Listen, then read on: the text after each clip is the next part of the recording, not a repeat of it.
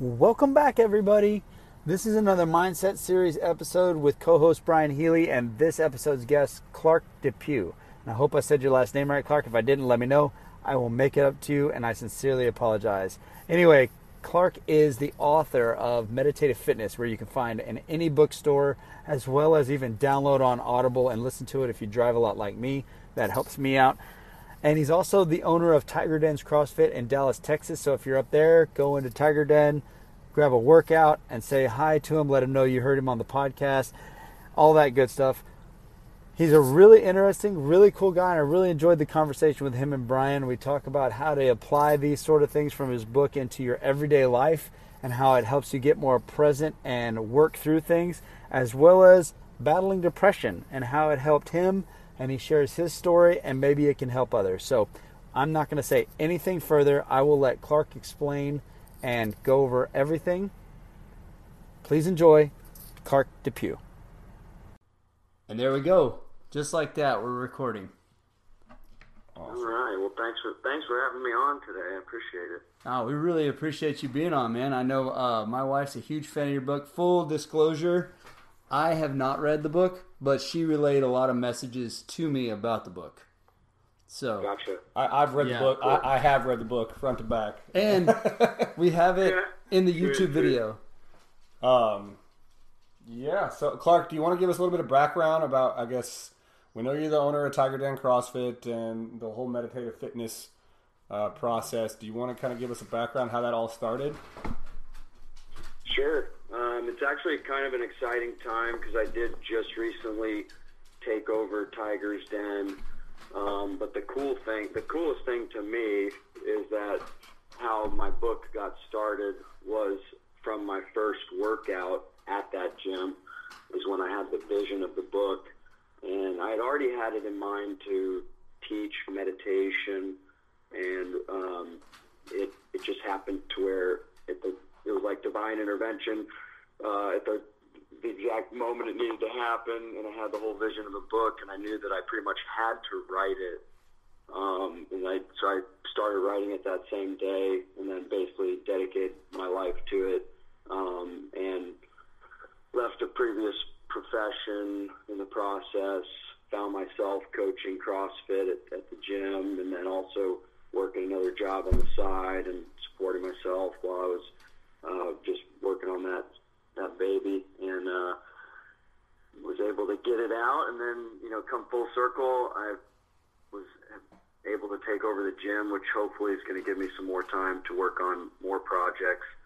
I do have another book that's kind of a follow-up to Meditative Fitness, where it's a daily note. It's based on my emails that I have sent over the years as well. So I've been working on that, and yeah, just kind of getting my bearings under me with being a gym owner now. Cool. As well. Do you write all those emails like every day, or do you plan them out like weekly? Or I know my wife gets them all and shares them quite often. Oh, sweet. Thank you. So I wrote them for a year straight, and then I think I went down to writing 3 a week. And now I've been recycling. I think I wrote like 450 or something notes, and so it was enough now to where I recycle them just a bit. And every now and then I'll get some new inspiration, and I've been writing new ones in my phone, but I haven't yet started writing new ones for the emails. So anyways, they still, if you haven't seen them in a couple of years, they're still fresh, But anyways.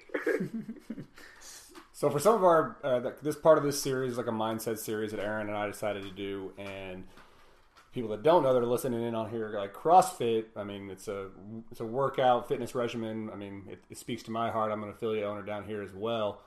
But anybody that would walk in off the street and comes into a gym and just looks at a workout, it looks like controlled chaos. But the last thing like I would say brand new people would think about is the mindset aspect of it, or especially that like the route you took with like the meditative fitness like approach to it.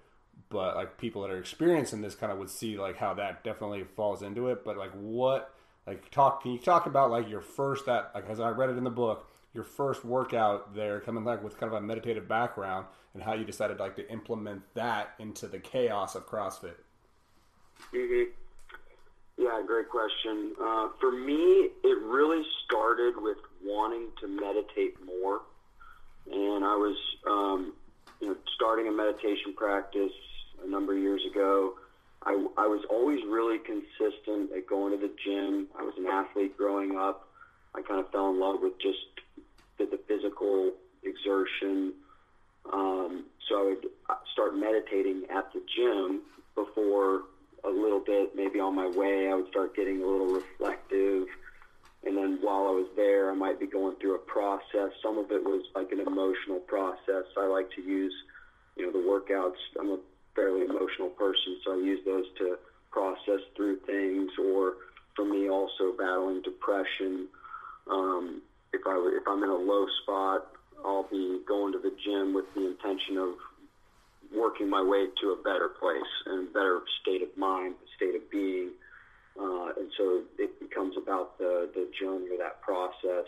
And I find that to be part of the meditation of it all. It's like when you, and especially if you go into a hard workout or something like CrossFit where you're going without stopping for a little while, that's when you're almost like immersing yourself and you're in your own little world in there, and you can do with it what you will.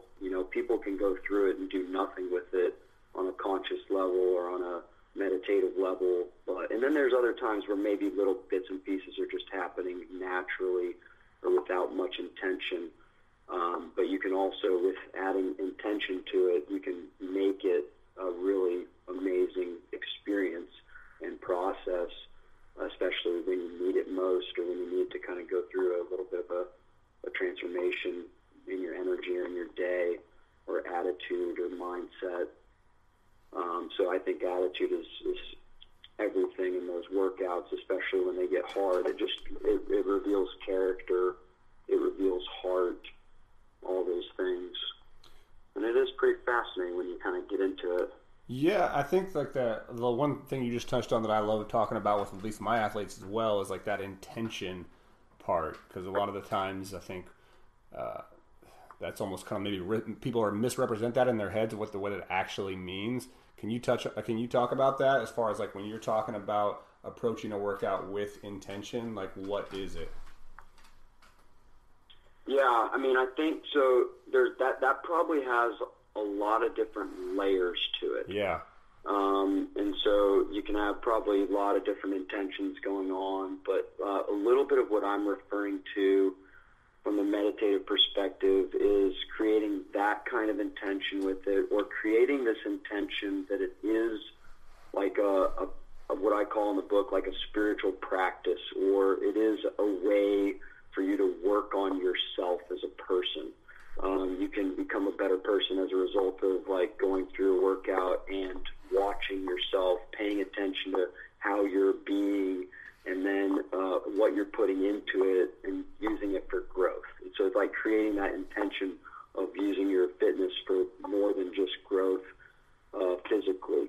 So I think that's part of it. But then also another layer is whatever state of being you're in before the workout. This is kind of one of the formulas that I discovered in writing the book. It's like however you arrive, whatever your state is, whatever your present being is, from there is where you set your intention for where you're basically going, or what you want that workout to represent. If whatever's going on in your space, whether it's something that you're having a problem with that you need to work through or work out, or whether it's you just, who knows, whatever's going on in your life, but it's taking a closer look, maybe getting a little bit deeper with yourself, and then putting that into your workout and seeing what happens. And I found that remarkable things happen, within yourself if you kind of put whatever intention you need to in it, and then you see the results at the end, and they kind of speak for themselves. Yeah, 100%. Would you think that it would be like, so we've had our two previous guests were, one was basically won this huge Arctic race. How many miles was it? 380. 380 miles. And then we had a guy that not only is he an ultra runner, but he also rode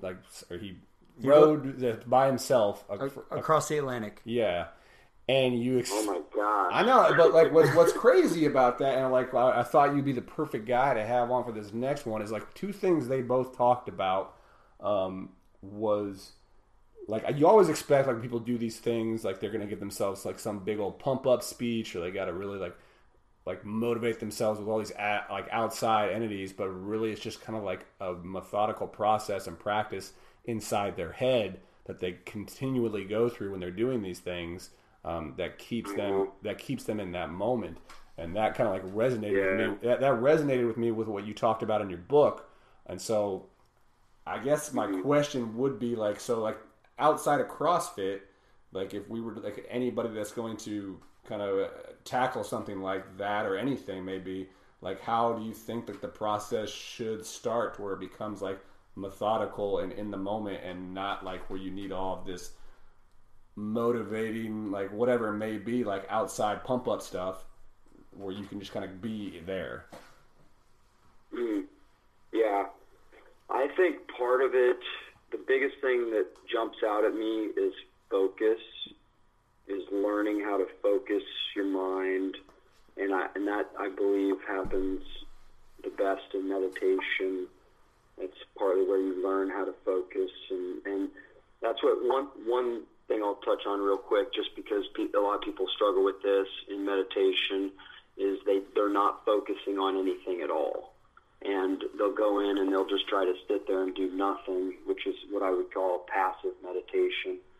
But that's very difficult to do, and it's not necessarily training your brain to slow down and focus on maybe one thing. And that's where the simplest thing to focus on is your breathing. And then translate that to fitness, and how important is just breathing your way through whatever you're doing. And like those guys, I'm sure, are masters with their breath, that did those amazing feats. Well, that's funny that you say that, because the guy who did the Arctic one, he did a bunch of he failed it, and then went back and did a bunch of like breath work, and ended up winning it in 2 years later. Wow. So that's awesome. It's interesting you talk about the breathing in there, and then at the same time with the meditative stuff and focusing on one thing, these guys are out there like by themselves. And so they've got a lot of time. Mm-hmm. They're doing something really exhausting. You have like hallucinations and different things like that going on, and they have to always try to stay present in that specific moment on what they're doing, what their task is, where they're going, how far they have to, just keeping everything in perspective. So I think that's an interesting thing. And also at the same time, what piques my interest in this is people always say, and you said it earlier about, people just try to do nothing. That meditative part, like, no one tells you how to meditate. There's like very few places that are instructive for you. If you want to do it, you want to start someplace, where do you start? Like, what's the best way? How do you do it? Like, what are some practices that you can do to start this process out? Yeah, and I mean, that's a great question. I think finding a resource that you feel good about. So there's so many different kinds of meditation, different things out there that, some might mesh with you as an individual, some might not. You might be drawn to something, or people tend to experiment with different things, or they'll go to a class here or a class there, or read about something and practice it and just start doing it. And that's sometimes how it starts. Guided meditations are the easiest at the beginning, I feel. Also, finding a meditation center, if you're in I would say typically might be more of those in a bigger city environment, but if there's something like that nearby where you can go with a group, that can be really powerful, the group aspect, because there is like some sort of cosmic connection that's happening. It's easier to meditate when others are meditating around you, and it multiplies the energy. So I would definitely recommend that as a place to start. But I was, the book that I wrote also, would like that to be a place for people to start as well. And I wrote it in such a way that it's like a foundation of building a meditation practice. And there's about 50 meditations at the end of the book as well. There's audio on audible.com. Oh, wow. It's on Audible? Yes, it is. And so it takes you through like a foundation of, and I could list off the foundation real quick, but it's tuning into your breath, your body, your energy, relaxing is really the first step, just starting to relax and let your brainwaves slow down. So I start to take you through these different single meditations that are building on each other and building a foundation. But then the cool thing is that the foundation can also be applied to fitness, and that's where when you start getting into it, it was really crazy how everything that applied in meditation also applied to fitness, like in so many weird ways. So it's the two are just kind of meant to be together in some way, I think. Yeah, absolutely. Like I think it's something. It's kind of like a weird thing, like you talked about earlier about like you said that you're an emotional guy. I think sometimes like I've had people that have like gone through. It could be a loss. It could be anything. Just a really bad day. It could be something on the other extreme as well. And they still want to come in and like get their fitness on, basically, as I would say. And one thing I learned, and now that I tell people when they're getting ready to do that, I always say, hey, just be aware. You may become super emotional like during the workout. I go, and that's okay. Do you take that kind of approach with people when they're coming like something like that with you? Yeah, definitely. I think it's really good to give them the permission to let it out and to, say, hey, that this is what it's here for in a way. Yeah. And it can be a huge release for people or for us when we need it. And I think it's a great time because you're having a moment in a way to yourself. You could be going through a workout and you're sweating and you're crying and nobody really knows. Yeah, absolutely. So, yeah, those are some of my favorite workouts is where you get to try a little bit through. If I say like there's different styles of coaching, like you have the fire breathers, I call them, that are like always up and hype and like trying to keep the room like going or whatever. And then you have, I call like the methodical technical coach who is really kind of honing in on individuals throughout the entire workout. And like, that's their thing. So like, and people would say probably in a CrossFit class, the energy level is usually pretty high and up. So, and if I think someone that would think like meditative are more of like the not so hype and not so exciting thing. How do you combine them in a CrossFit gym? And you're like, how do you do it? Yeah, that's a good question. I would say I do it more so in events that are specifically with that purpose and intention. Otherwise, the way that I do it for people is very subtle, and it could be just a giving them a mantra without them even knowing that I just gave it to them, and it could be based on whatever they're confronting or whatever they're facing. Maybe it's their attitude that's starting to, or they're starting to get, pissed off about something that's happening in the workout or frustrated.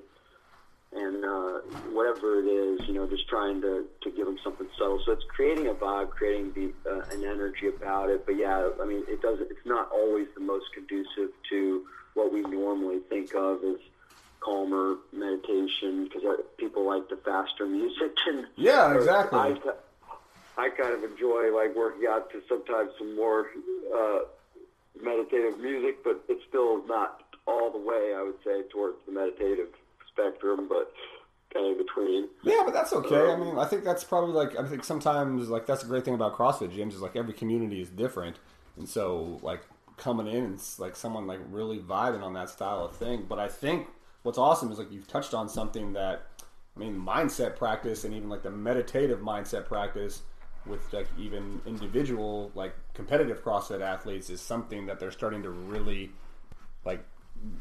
spend a lot of time with. I guess have you had any athletes like big like you don't have to name names, but have you had any athletes reach out to you to kind of help them with that? Not as of now, but I'm definitely open to it. Would love to work with some, high-level athletes and on the meditative side of things. And it's been something in my mind and a goal to work with professional athletes on it too would be I think a blast. I would really enjoy that. Yeah, I think a lot of, that'd be, I think, something for sure you should get into as far as that goes, especially reading your book. I mean, kind of staying on track with what we've been talking about, but there's like a really cool concept in your book that I even highlighted, and I'm reading it right now, talking about false limits and pushing through them. Can you talk about a little bit, like can you define false limits in regard to your book, and then kind of how you how you push through them? Yeah, for sure. This is something that's been very fascinating to me in my own physical practice. Is you just don't know what you're capable of. Yeah. And you don't. I wrote this on the board not too long ago, but the quote was, "Sometimes you're only as fit as you allow yourself to be." And it's like people don't even try something; they just cut themselves off before they'll even attempt something, thinking that they can't do it or that they are not. And it might be a longer term goal, or it could be just one particular workout. So I think it goes both ways on that. But like people that set a limitation that they'll never do something, never do a particular movement, or never do a particular skill or something. But for me, this happened when when we had Murph, which maybe a lot of people are familiar with, the long workout. Yep. Marathon, and I ended up doing it twice in one day in about a 4-hour span. And I was scared to even do it, once. I had done it before, but it still kind of scared me. And I never could have fathomed that I would end up doing it twice. And I did, almost the same exact on both times as far as my time went.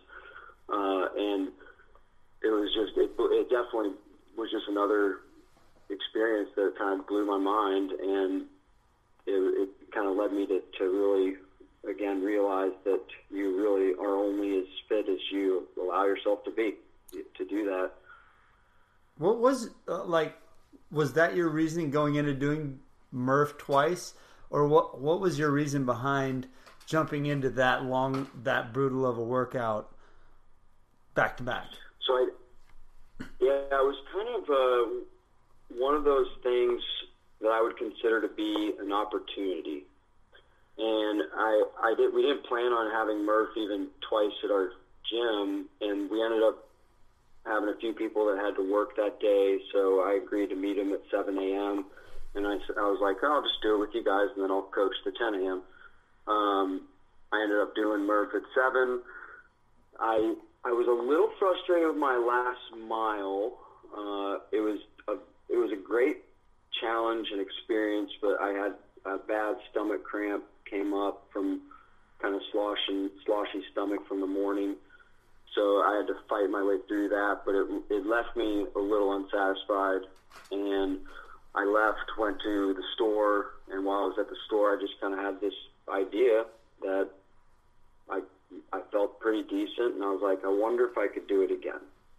And I wasn't even sure. I didn't even commit fully to myself to do it again. It wasn't like, I'm doing it again. It was like, maybe I can. I said, I'll see, because I try to take care of my body. I'm not trying to destroy it or anything. I want to keep using it for as long as I can, too. Yeah.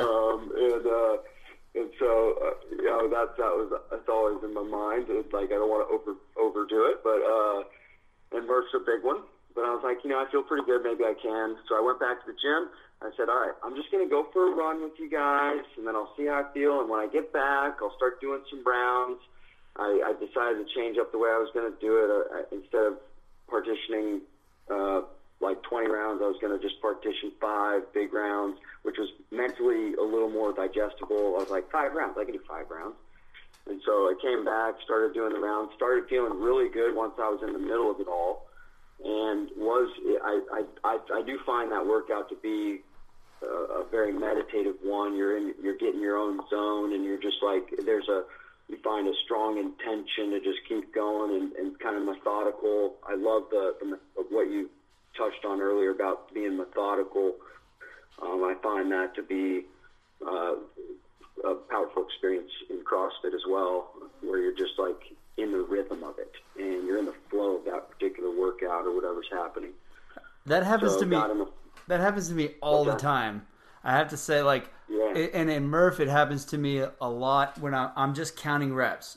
I'm counting. Mm-hmm. I'm focusing on how my legs feel, and pain, like, especially in the squats. By the time I get to the squats, I'm focusing on that, and I'll realize I'll just like, there's almost a blip of time where it disappears, and then all of a sudden I'm at 200, and I go, oh wow, I'm already here, and I'm just going 1, 2, and I'm in my head, I'm just counting each rep. The problem with that is when you have like 30 reps, and then you start counting, you get to 40, and you're like, oh, I did too many. Yeah. That's funny. There's actually a process I wrote in the back of the book called self-hypnotic counting. And it's basically applying the concept, what we were talking about focusing your mind, and the only thing you're focusing on is counting. And so you kind of stop focusing on your body and the pain or your legs or whatever. You're just focusing on the counting. And it's amazing. And that's, I think, something, maybe a really good tidbit here is when you're going through a workout, if you're focusing on how much your legs are hurting, it is not helping necessarily. It is not like creating the positive intention to do what you really want to happen, which is to clear, to feel good and fresh and to be able to keep going, to get your legs oxygen, probably what they need when they're burning, or to flush them out, whatever it is. Yep. But I think like that sort of thing can apply to like even like a daily. I've noticed and this is not like, call it CrossFit, call it whatever fitness you want. Like that process of learning how to focus on something to get through it, like counting like that. And I didn't even know you had that in the book, but it really makes sense. And now I'm very intrigued. I'm definitely going to download your book, by the way, on Audible and listen to it. I drive a lot. But cool. But I think that applies. It's really kind of applied to my work life and everything else from the top to bottom. Like I've transferred that sort of mental attitude towards the other things that I do. Like it helps me focus more on the task at hand. And then by the time I realize like that I'm in something, it's already over. Like I've already completed the task. Mm-hmm. So I think a lot of that stuff, and so far the things that you've talked about here can be transferred over into everybody's daily life. Do you have a lot of people respond to you in that manner as far as like coming back to you with like, man, this really helped me outside the gym and outside of workouts? I can't say I've had a ton of people with that feedback, but I do definitely believe it wholeheartedly. I think that is the overarching thing about it all too. And maybe it's nothing new, but I think we're entering a different age with it. And what I mean by that is I think they probably used fitness to help build character and many other things, mental fortitude for years or a long, long time. But that's definitely something that happens. And that was a fascinating thing about writing the book. So as I said, that so many things about meditation apply to fitness, and all those things that apply to fitness also apply to life, basically. Yeah. So in a way, like there's a lot of the book or a lot of what I wrote that I felt like was like just one big metaphor for life and for things like that where, I mean, just even the simple metaphor of overcoming challenges and how the workout is self-induced challenges that you're facing, and how you encounter those might be the same way that you encounter challenges in life. And that's one of the ways you can use it as like a personal development training. And that's just one little example, I think.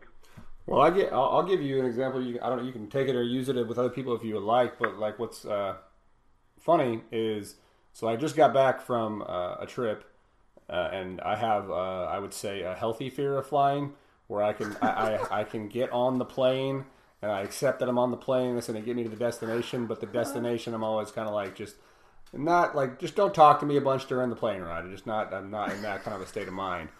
But I was reminded yesterday on the trip back, before I got on the plane, I was like, okay, hey, you know what? I want to make sure I want to go through Clark's book again, because I've read it twice, and I wanted to make sure I knew what I wanted to touch on or get in with it. And I got to the back where it was on the hypnotic counting thing.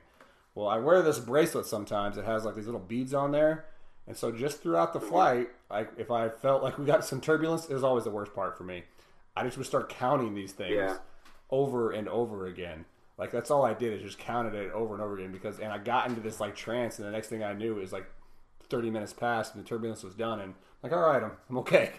So you're like, that kind of inspired me to try something new outside of fitness, outside of the gym, to use it. So I think like you're talking about, there's a lot of parallels between your book and like using them in everyday life. Like, one of my favorite stories in your book is like, I can't remember now off the top of my head, but you're in the car, you get into this meditative state, and you've said basically it's like you're almost floating down the road. Can you kind of like touch on that experience? Because I loved that part of the book. I've tried to do it multiple times and I haven't been able to do it yet. But I mean, just kind of how you went through there in your mind and got there. Yeah, that was a powerful one. You know, sometimes you have these meditations that stick with you that are maybe bigger than some of the others, or in your mind or in your heart. That was the first time that I ever cleared my tired energy in my body. And I had eaten kind of poorly the night before. We were traveling. I was in Florida. We were about to head back to Texas.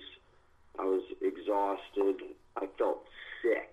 Like, there's been a few times in my life where I've battled like chronic fatigue and just this sick, tired feeling. And so this was one of those times where it was creeping up. And I was like, I can't be like this on this drive, so I've got to try to do something about it. And I had already had I think this is after I'd had a crazy experience at the gym where I had released some knots in my traps.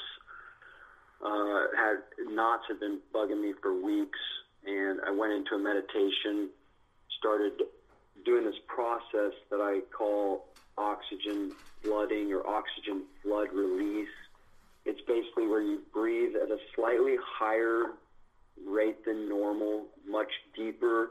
It's bordering on hyperventilation, but it's like these deep, long breaths. So they're not short breaths like hyperventilating, but it's like deep, long breaths. And it's almost like you're taking in more oxygen than you need in a resting state and flooding the system with oxygen. It starts to generate this vibration or this buzz in the body, and then you can actually do stuff with it and focus on. So I went into the knots, kind of mentally, and sent the vibration of that area, and then all of a sudden the knots, like, I don't know how long it took, but it was probably 5 to 10 minutes, 15 at the most, and I felt this warmth and this dispersion, and it was like amazing. So I applied the same thing when I was in the car meditating with my friend Frank driving, and started doing the oxygen flood release, and started to just breathe out all the tired, foggy, crappy energy. And as I was doing that, it was the weirdest thing, but my face was contorting and my eyes were like watering really bad. Tears were just streaming down, basically, like all this energy leaving. And when I was done, this again was probably about a 10 to 15 minute process. And when I was done, I was wide awake, like totally clear. I didn't feel any of that tired, sick energy that I felt before. There's more to the techniques that I've sometimes used too. I'll kind of like what you did with your counting the beads. Sometimes you just create what you need in the moment and you just do it. And it might be more advanced after you've practiced or after you've done some meditating and you start to get comfortable. But that's what I try to do in my book, is give people all of what they need, that they can start creating their own practices and getting creative in their meditations to accomplish things, to do things that are useful, like clearing out tired energy or something like that. And so, but that particular time also, we were driving, and I just remember feeling the whole car vibrating too, but it was very weird being with my eyes closed. I think it had to have been one of the first times I meditated in a car like this, and hovering just a few feet off the ground. So I'm in the meditation, I'm just like, and then I'm just feeling it, like that sensation of just flying down the road or floating down the road, and hovering above the ground, because I was in such a vibration too that it kind of just melded all together. But yeah, it was pretty good experience. I've tried to replicate it. I can't yet. I'll be but like you said, well, I think what's awesome about your book, and you just touched on it, and the fact of like you give people these tools and they can use them at their the way that it works for them. Not like this is the way you got to do it. This is not a one size, or this isn't a one size fits, or this is a one size fits all type of a thing. We got to make sure that everybody's using their own experiences and awareness to be able to utilize the tools you're giving them. I guess a good way to talk about this is, like, you talk about awareness a lot in your book, and we just talked about it quite a bit throughout this conversation. Can you talk about, like, I guess the one thing when people come to a CrossFit gym or anything in their life, when they're like, I think that's a good thing to say, people lack of being aware of what's going on or what's about to come, and sometimes they almost focus the awareness, I think, sometimes on the what's about to come, like looking too far forward instead of being aware of what's in the moment, of what you talk about in your book. Can you speak to that as far as like how you get people to be more in the moment instead of like trying to look at 10 steps ahead? Sure. One of the top things that resonates is focusing or being aware of your state of being at any given time. So that could include your heart, what you're feeling, what kind of emotions you're bringing into it. That's always a good place to start, is what are you feeling right now, kind of thing. If somebody's flustered, if somebody's, going through something, or if they're kind of absent-minded, or they may lack some grounding. So getting that question is a way to ground them in something, rather than being kind of, if you could see me, I'm putting my hand above my head, kind of floating in the clouds, maybe head in the clouds. We need to get a little more grounded, a little more present right here.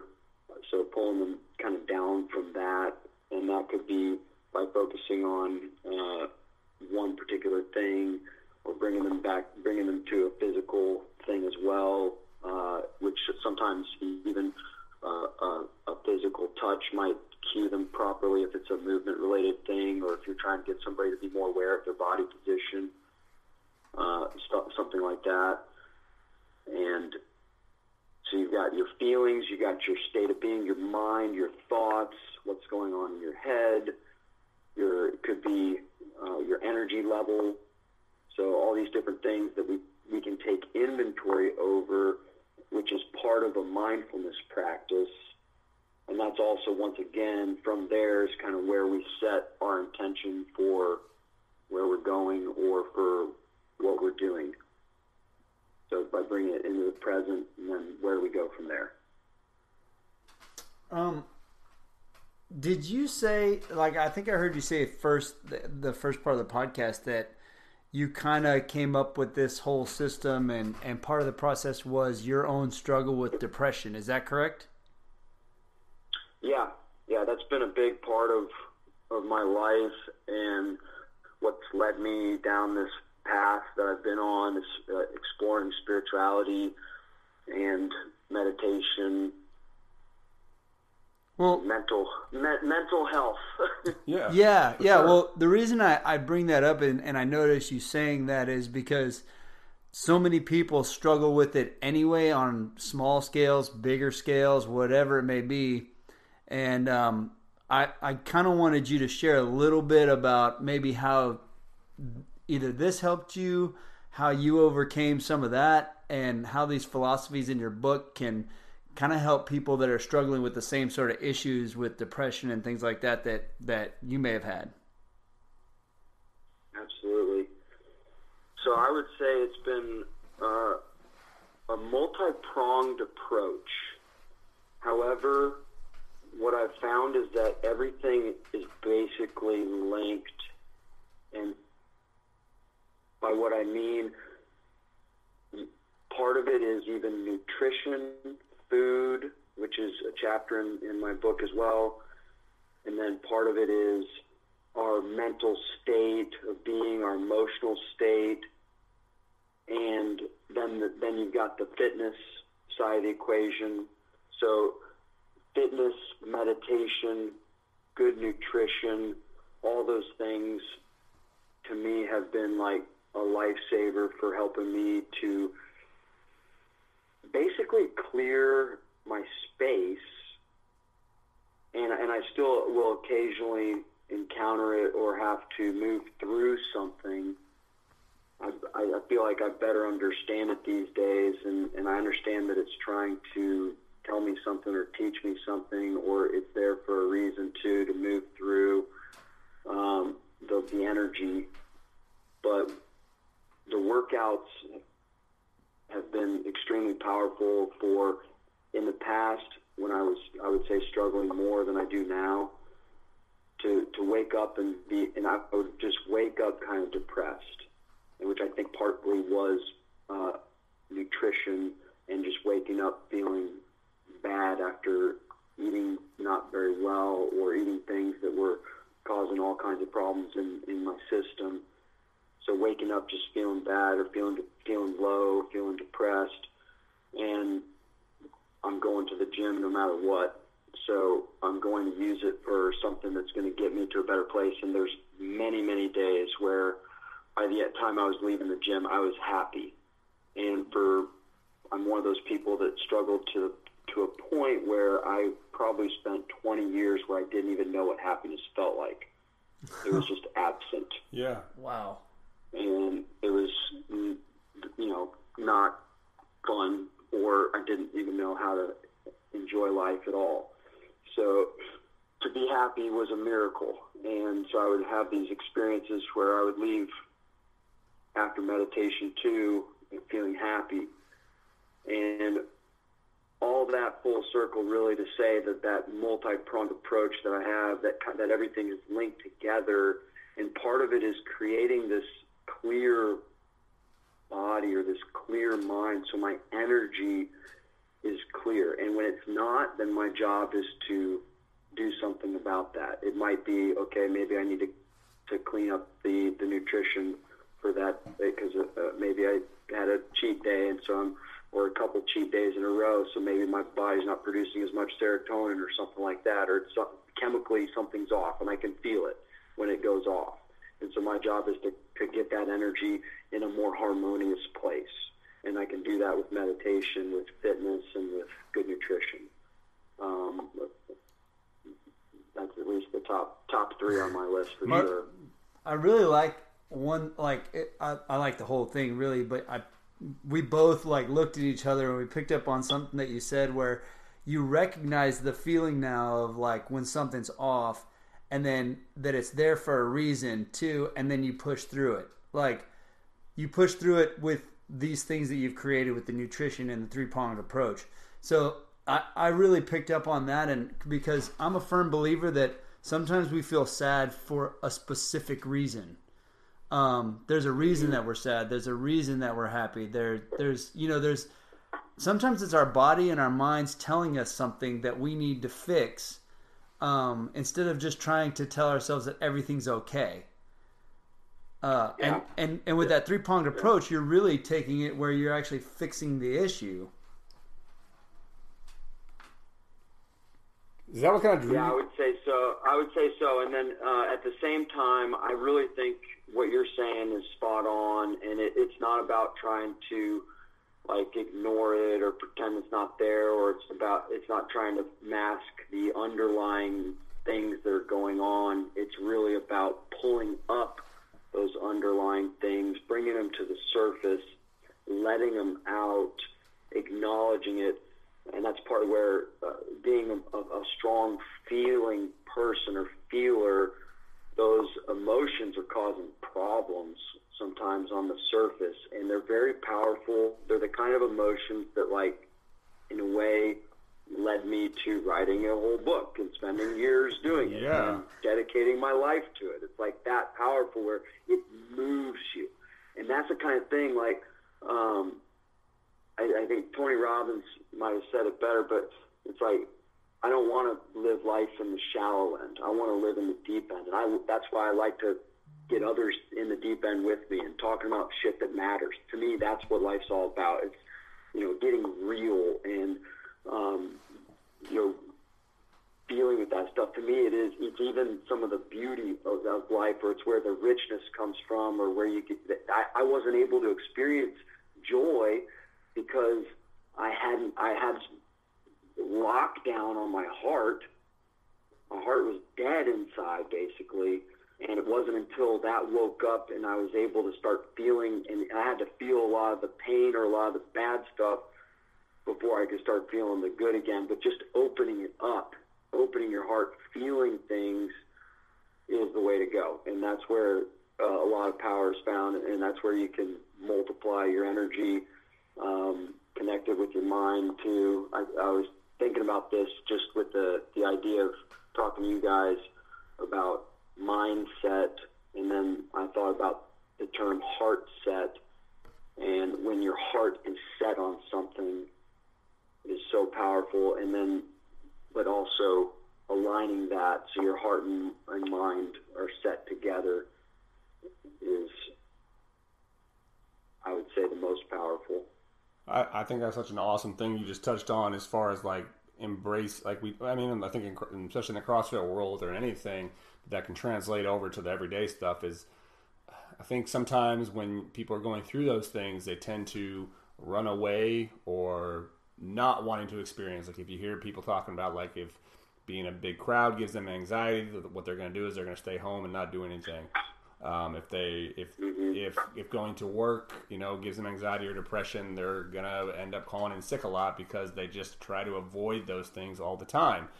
One thing you just touched on that I don't think a lot of people may pick up on it, but we did, is you just talked about not treating the symptoms, but almost trying to treat the problem with this three-pronged approach. You're not just trying to treat one thing, you're trying to treat the overarching problem with everything that you were going through. Can you kind of talk about, how would someone recognize that they're doing that? Like, where they're just treating the symptom and they're not trying to fix the big problem? Yeah, I would say that's modus operandi for the majority of the population. Yeah. Yeah, for sure. No, we understand that. Yeah. So the question is, state it again for me. So if how could someone recognize that they're just treating the symptom and they're not treating the problem? Like, they're just like, I'm sad, I want to stop being sad. Okay, this is what makes me stop being sad right now. Okay, but you're sad. You're sad all the time. So if we need you just to not be sad all the time, we can't just not get you being sad right now. Yeah. What I would say is digging deeper, being comfortable, and this is where we talk about sitting with the feelings, whether that's sitting in a real meditation or whether it's just sitting, and just reflecting, or whether it's standing in front of the mirror and allowing yourself to be with whatever you're feeling, to not push it away, to not resist. So it is a form of surrender. And that's step one, perhaps. No, that's a powerful one, though. You're talking about, like, people, I think a lot of the times, I think when I've talked to people, they talk about, like, how they love waking up in the morning, but they hate going to bed at night because when they go to bed at night, they think about everything they got to do the next day or everything they didn't accomplish the day before. So they really don't like that time period. I guess, and I try to tell them, like, well, that's kind of a time period you can you think about what's going on in your life and why are you always worrying about these things, or is it something new every single day, or what is it? Like, I don't think people should run away from that time. I guess, but like a lot of people are scared to spend time in that thought process. Would you encourage people to spend a lot? I mean, I guess what would you think like a healthy amount of time would be to spend on like thinking about those things or going through that whole experience you're talking about? One of the rules of thumb is to sit and don't get up until you're happy, or don't get up until you have shifted. Man, that's powerful. That's a tough thing. That's powerful though. Yeah, and it may not be possible all the time that if somebody, but at the same time, the shift doesn't need to take very much time. So we don't want to get stuck necessarily on the shift has to take 20 minutes, right, or whatever. It really could happen in an instant. It's going to happen in an instant, but we have to be willing or ready or able, but then it may not necessarily be on our time or on our decision. We can't force it. That's where we have to surrender into it. We have to go a little deeper into what we're feeling, bring it to the surface, say, why am I feeling this way? Why am I thinking this way? Why is my mind doing this right now? Or why, whatever it is that the person's facing, but go deeper, sit with it, bring it to the surface, open your heart, and then from there, once your heart is open, we want to turn it upwards in a positive direction, that we're not going into this downward spiral and getting stuck in something worse and just, wallowing or going further down. So turning it into a positive direction and letting in the good. So once it's open, you can let in some of the good. It doesn't necessarily mean that whatever you're facing isn't still there, but you're able to kind of feel both. You're able to feel the good and the bad at the same time.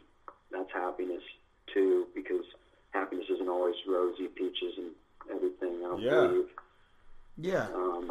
Happiness to me is crying my eyes out sometimes. You're talking about a lot of like powerful things in the sense, and powerful feelings. Are you getting any resistance as far, like, this might be a tough question to answer, but like, I would say we're in a generational, still in a generational shift, and I find myself in a tug of war with it sometimes, where you have the old school way of thinking, like, hey, leave your feelings at home, don't talk about them here. But now there's kind of like almost a focus, like, no, this is where you're supposed to talk about them. This is where we're supposed to be friends. We're supposed to help each other through these types of things. Are you getting it? You think you're getting any resistance with this field now? I would say like just in a way from people in my life that in some ways, preach or teach or go off on my tangents. I do get a little uppity too. Like I get passionate, fired up about stuff. But yeah, like there's just such a connotation with feelings and emotion. And it's so crazy because even women that we tend to think of as more feeling and emotional, or that, like, a lot of the ones in my life that I'm surrounded by are often apologizing still for feeling things, or for having, you know, or for crying or whatever. It's like, I'm sorry. And meanwhile, I'm the one who's always encouraging people to cry, to let it out, to feel, you know, deeply, and to experience life, you know. So, yeah, I don't know if it's as much resistance as it is just that that's happening and that people are resistant to it. And so I try to, I do feel like in a way that's part of my job or part of my duty, and that was part of my duty in writing the book, is to help with that. And because of who I am just as an individual, and it is more rare to be a male and be kind of feelings and talking about these things. And so I think that carries a little bit of something with it as well. Yeah, but I tell you one thing, as far as the resistance that you might feel, people always want to, no matter what, like if there's that type of a person that's like talks about their feelings and emotions and like is perpetually trying to be happy as much as they can, even if people like, I don't know, show a little bit of resistance or give a little bit of like a gentle like nudging is like, hey, you're doing too much, they still want to be around those people. So at least that I've found, and no matter what, like it doesn't matter like what they're like talking about or anything, like, man, this person's always finds the good or the joy. So man, that's kind of fun to be around. It's almost infectious. I find myself with that. There's sometimes like I withhold my emotions, but man, sometimes it's okay to be around someone that doesn't, or kind of like, because then I just all of a sudden start almost have like word vomit, where I just start letting it all out too. So whatever you do, So I think it's okay to be like, even if you get resistance, to be that person still. Mm-hmm. Definitely. Yeah, and it may just be the approach or the way to go about it. But one of my favorite things in the world is getting into a deeper conversation with somebody, talking about things that matter. If tears are shed, all the better. Or if not, that's okay too. But just feeling what you were talking about. And that's where you're connecting to the words. You're connecting with your heart, and you're putting your heart into it. And that's also what I believe leads to flow states, or many other.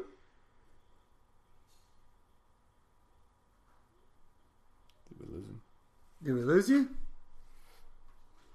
Uh-oh. Oh, no. Oh, yeah, I'm here. Oh, there we go. Okay, got you back. Yeah, just lost power on the headphones, that's all. That's all good. We were waiting so intently on that answer. We're like, what happened?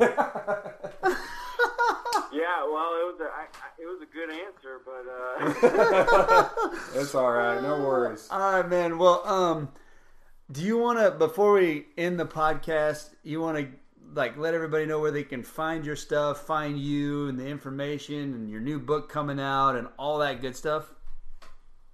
Probably the best place is the website, meditativefitness.com. We're also on Instagram at Meditative Fitness. Those probably be the two best things to get you. And then, do you have an approximate time frame for your follow-up book to the Meditative Fitness book? I hope to have it out before the end of the year or close to the beginning of next year. Would be a good goal right now. Right on. Awesome. Looking forward to that, brother. Clark, thank you so much for talking with us and going over this. This is an aspect of the mindset part that we really wanted to touch on, and we're glad we got to do it with you, bro. Yeah, me too. Thanks, you guys. Yeah, next time we're up in Dallas, we'll have to try to Tiger Den CrossFit. We're gonna be dropping in. Yeah, visit your gym. Sure. Yeah, come on over. Be awesome, man. Anytime. Thanks for doing this. You got it. We'll talk to you guys soon. Have a good one, Clark. You too.